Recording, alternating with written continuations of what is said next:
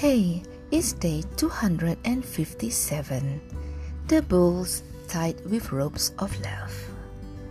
The children of Medina had stopped playing and were running in every direction. Two wild bulls had broken loose and had run into the street. Whatever they came across, they knocked it down on the ground. They could really hurt people on the street. Their sharp horns were more dangerous than any weapon.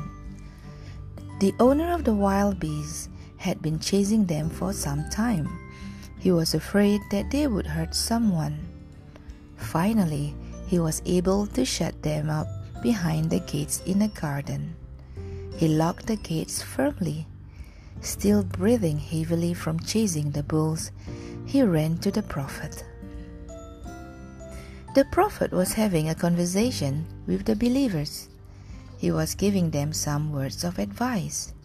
Anxious and full of worry, he told the prophet, "O Messenger of Allah, may I make a request? I have two wild bulls. Today, they really became wild and uncontrollable. Since this morning, I have been after them. In the end, I trapped them behind the fence of a garden. Could you please pray for them to calm down?" Seeing how helpless the man felt, the prophet told those around him, "Let's get up. We are all going there." All together, they went to the gates of the garden where the bulls were held captive. The prophet told the owner of the bulls, "Open the gates of the garden."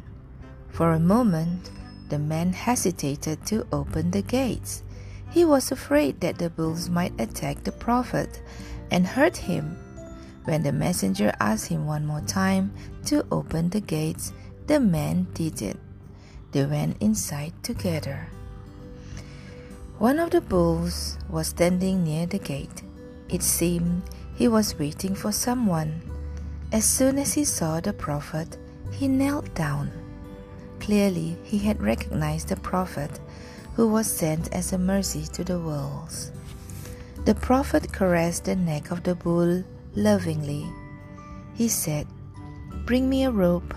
The owner went away and came back with a rope. The prophet slowly and quietly wrapped the rope around the neck of the bull.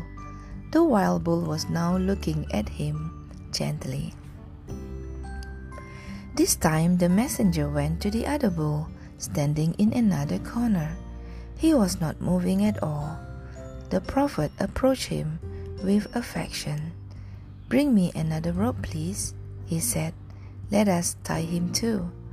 With another rope, he tied up the other bull too.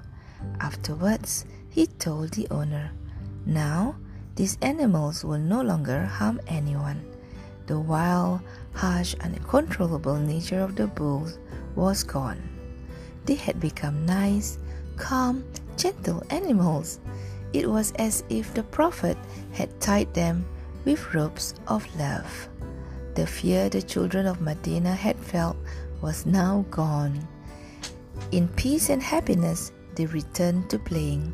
They had seen with their own eyes that all the creatures knew the prophet and loved him, just like the children of Medina.